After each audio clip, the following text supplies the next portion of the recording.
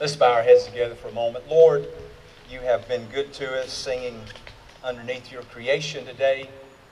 These beautiful trees with so much history that surrounds us in our city. And now, Father, we'll take a few minutes to rightly divide your word. And Father, I'm so thankful for the hands that prepared our food and those who, again, set it up and allowed this to be just such a beautiful day of God's people coming together to celebrate Jesus, to have fellowship with one another, and Lord, just to see your handiwork. So now, Father, let us minister your word to your people, we pray and ask in Jesus' name. Amen. If you have your Bibles, your smartphone, your iPad, your Kindle, turn with me to 1 John chapter 2. 1 John chapter 2. Kenan and I began this particular series a few weeks ago. We completed chapter 1. And I really wrestled about what to preach on today because it is game day and we're wearing a jersey or a polo shirt or a sweatshirt of our favorite team. And some of you who have the gift of being a smart aleck asked me why I didn't have on my Auburn jersey. And if you watched us play yesterday, you'd realize why that I did not wear that particular jersey. But then I thought about Baptist and really how we are as far as giving of our tithes and offerings, in which I want to remind you, we have the offering boxes here on my left and on my right, your left and right as well. And usually when a pastor gets up and is real brash about what team he pulls, he alienates the whole other side. And those individuals would be tempted not to give as much. And we got bills to pay this week. And Greg just wanted me to be found faithful in doing that. So Greg wore the Auburn shirt. And Pastor Joel wore his West Limestone shirt. So 1 John chapter 2. And beginning in verse 1. Of course, John, a brilliant writer. The Gospel of John, 1st, 2nd, 3rd John. Kenan and I have tried to explain to you about Gnosticism, Docetism, Stoicism, and sort of refuting the teachings that were infiltrating the first century church. So he goes on in chapter 2 and says, "My little children." He's not necessarily referring just to small kids, which we have many out here today, and we appreciate you understanding. You're not having kids worship like you normally do. Brother Mike's not getting to preach to you. You got to come out here and hear Pastor Joel. But it's talking about believers of every age and every stage of development. See, some of us out here today have been saved for decades. Some of us are relatively new believers. It was the same way at the church of Ephesus where John was writing this letter.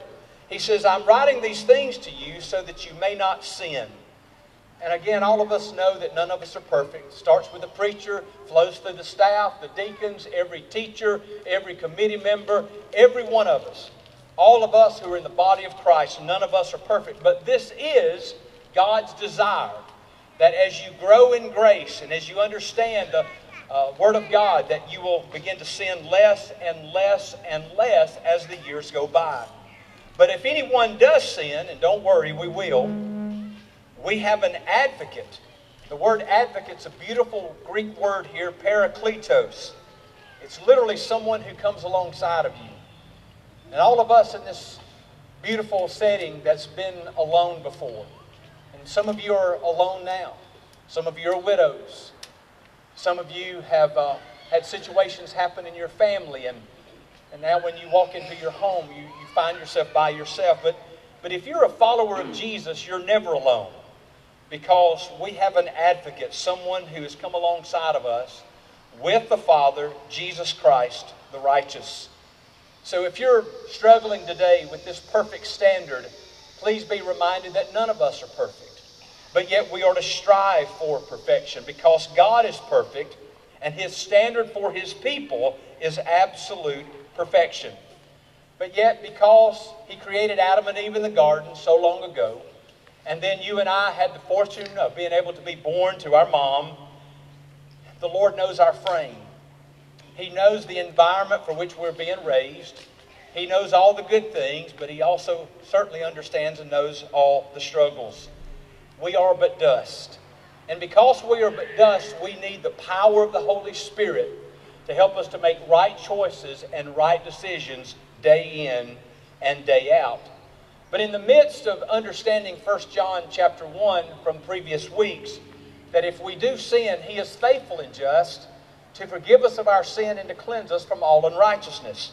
But let us be careful not to take advantage of God's grace. Look at verse 2. The Bible says that He is the propitiation. That's a beautiful $10 theological word, hilasmos. It means that Jesus satisfied the requirement for our sins.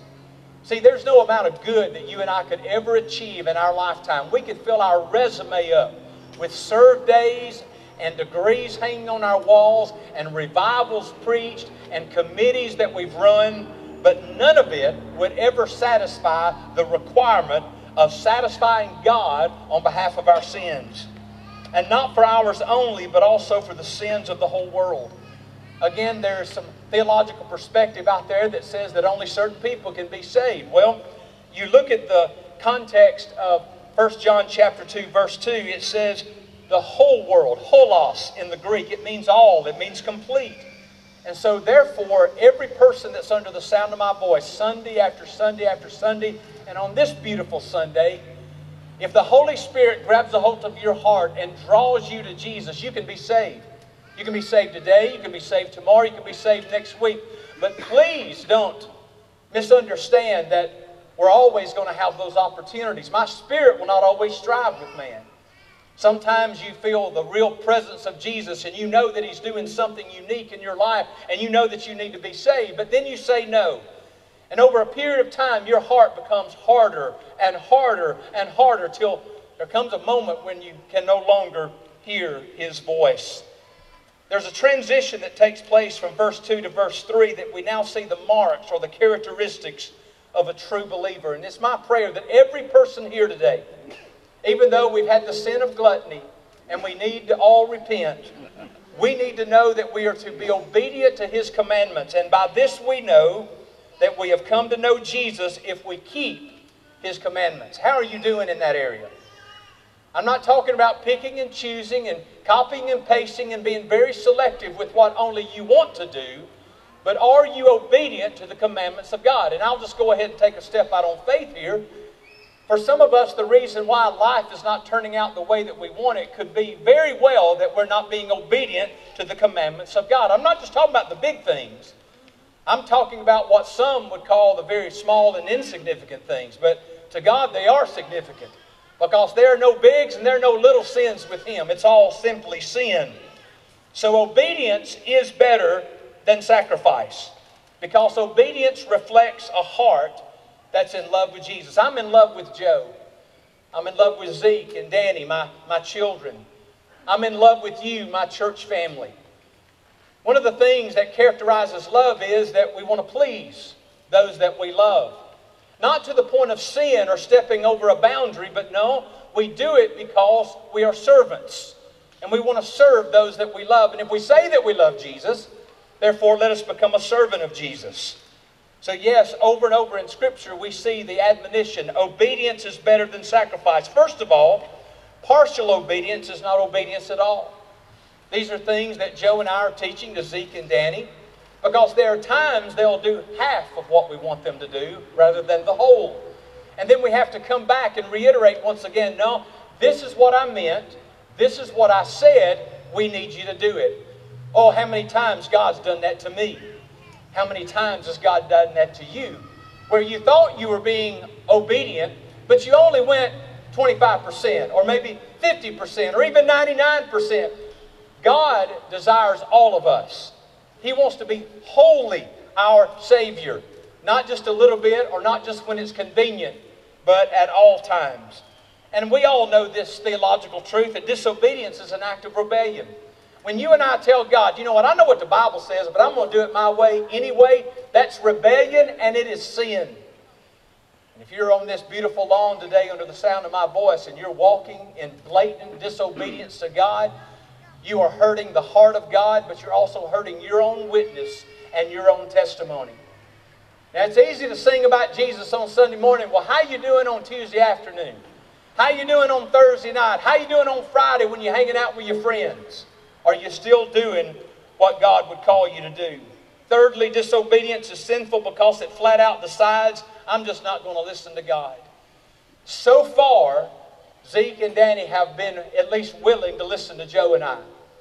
Now, there are times when they're consumed with their technology or they're watching a television program and they don't hear us, but yet there are times we have to get their attention. And I've been pastoring long enough. Some of us, God's had to get our attention. Sometimes it's physically, sometimes it's emotionally, sometimes it's even you and I walking around spiritually that God's had to shake us and wake us up out of the doldrums and say, listen, you pray for revival, but you're unwilling to do anything for revival to come. You pray for the return of Jesus Christ in the clouds, but you're not ready for Him. And maybe He's giving us an opportunity, even in a beautiful day like this, in this particular setting, to say, Lord, I need to rededicate my life to You. I'm already saved. I know when I die I'm going to heaven, but right now I'm just not living like it. And then fourth and lastly, partial obedience disrespects God's Word.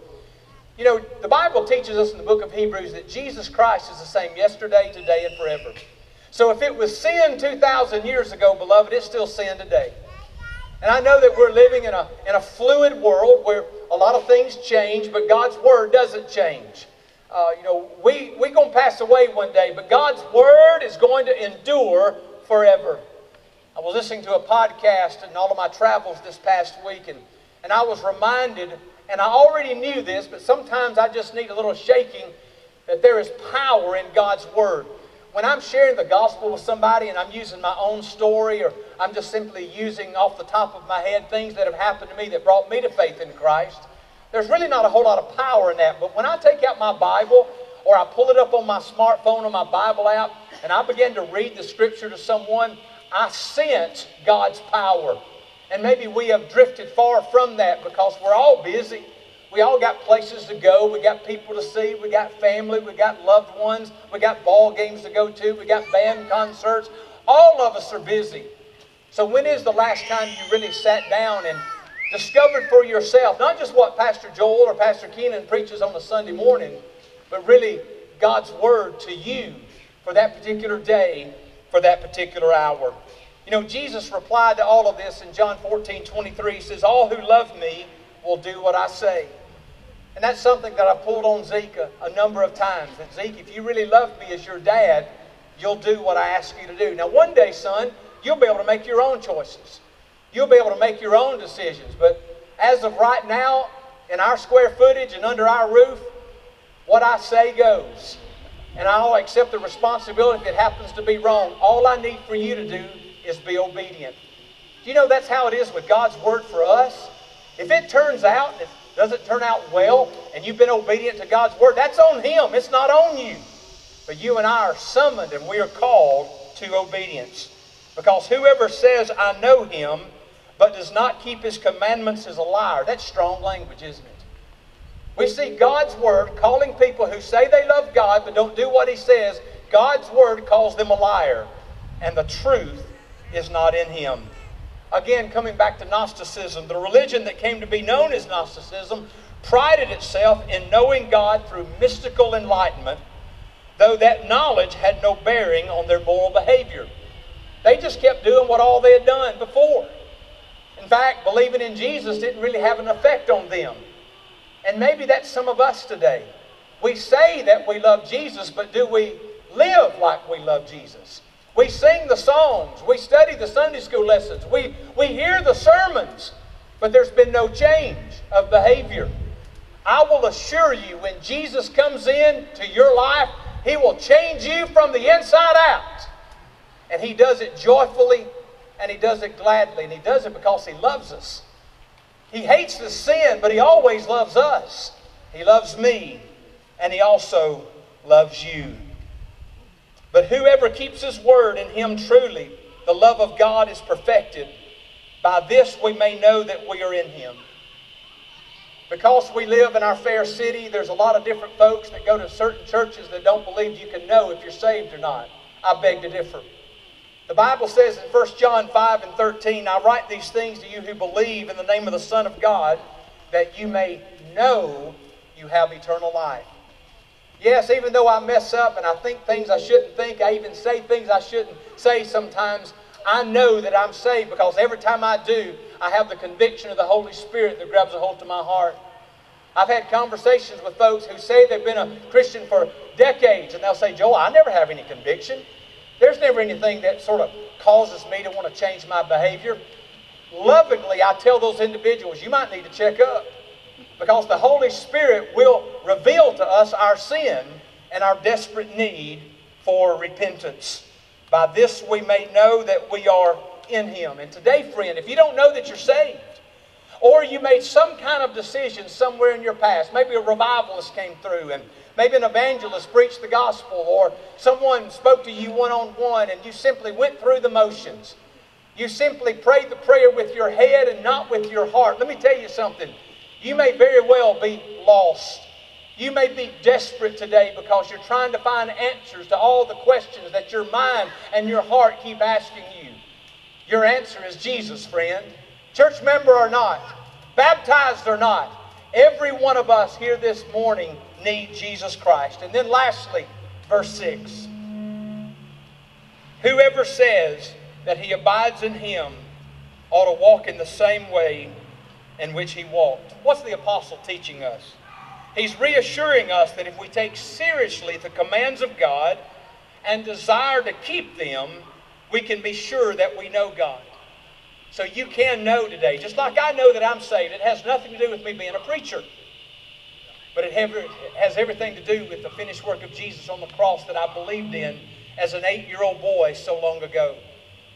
So if you're here and you don't know Jesus, you're in the right place. More than likely in a crowd this size with this bunch of Baptists out here, 1 or 2 people sitting beside you right now, they really do know Jesus. And they would love to tell you about Jesus. They would love to show you, either on their phone or maybe even in their old-fashioned Bible, how you can know Jesus Christ.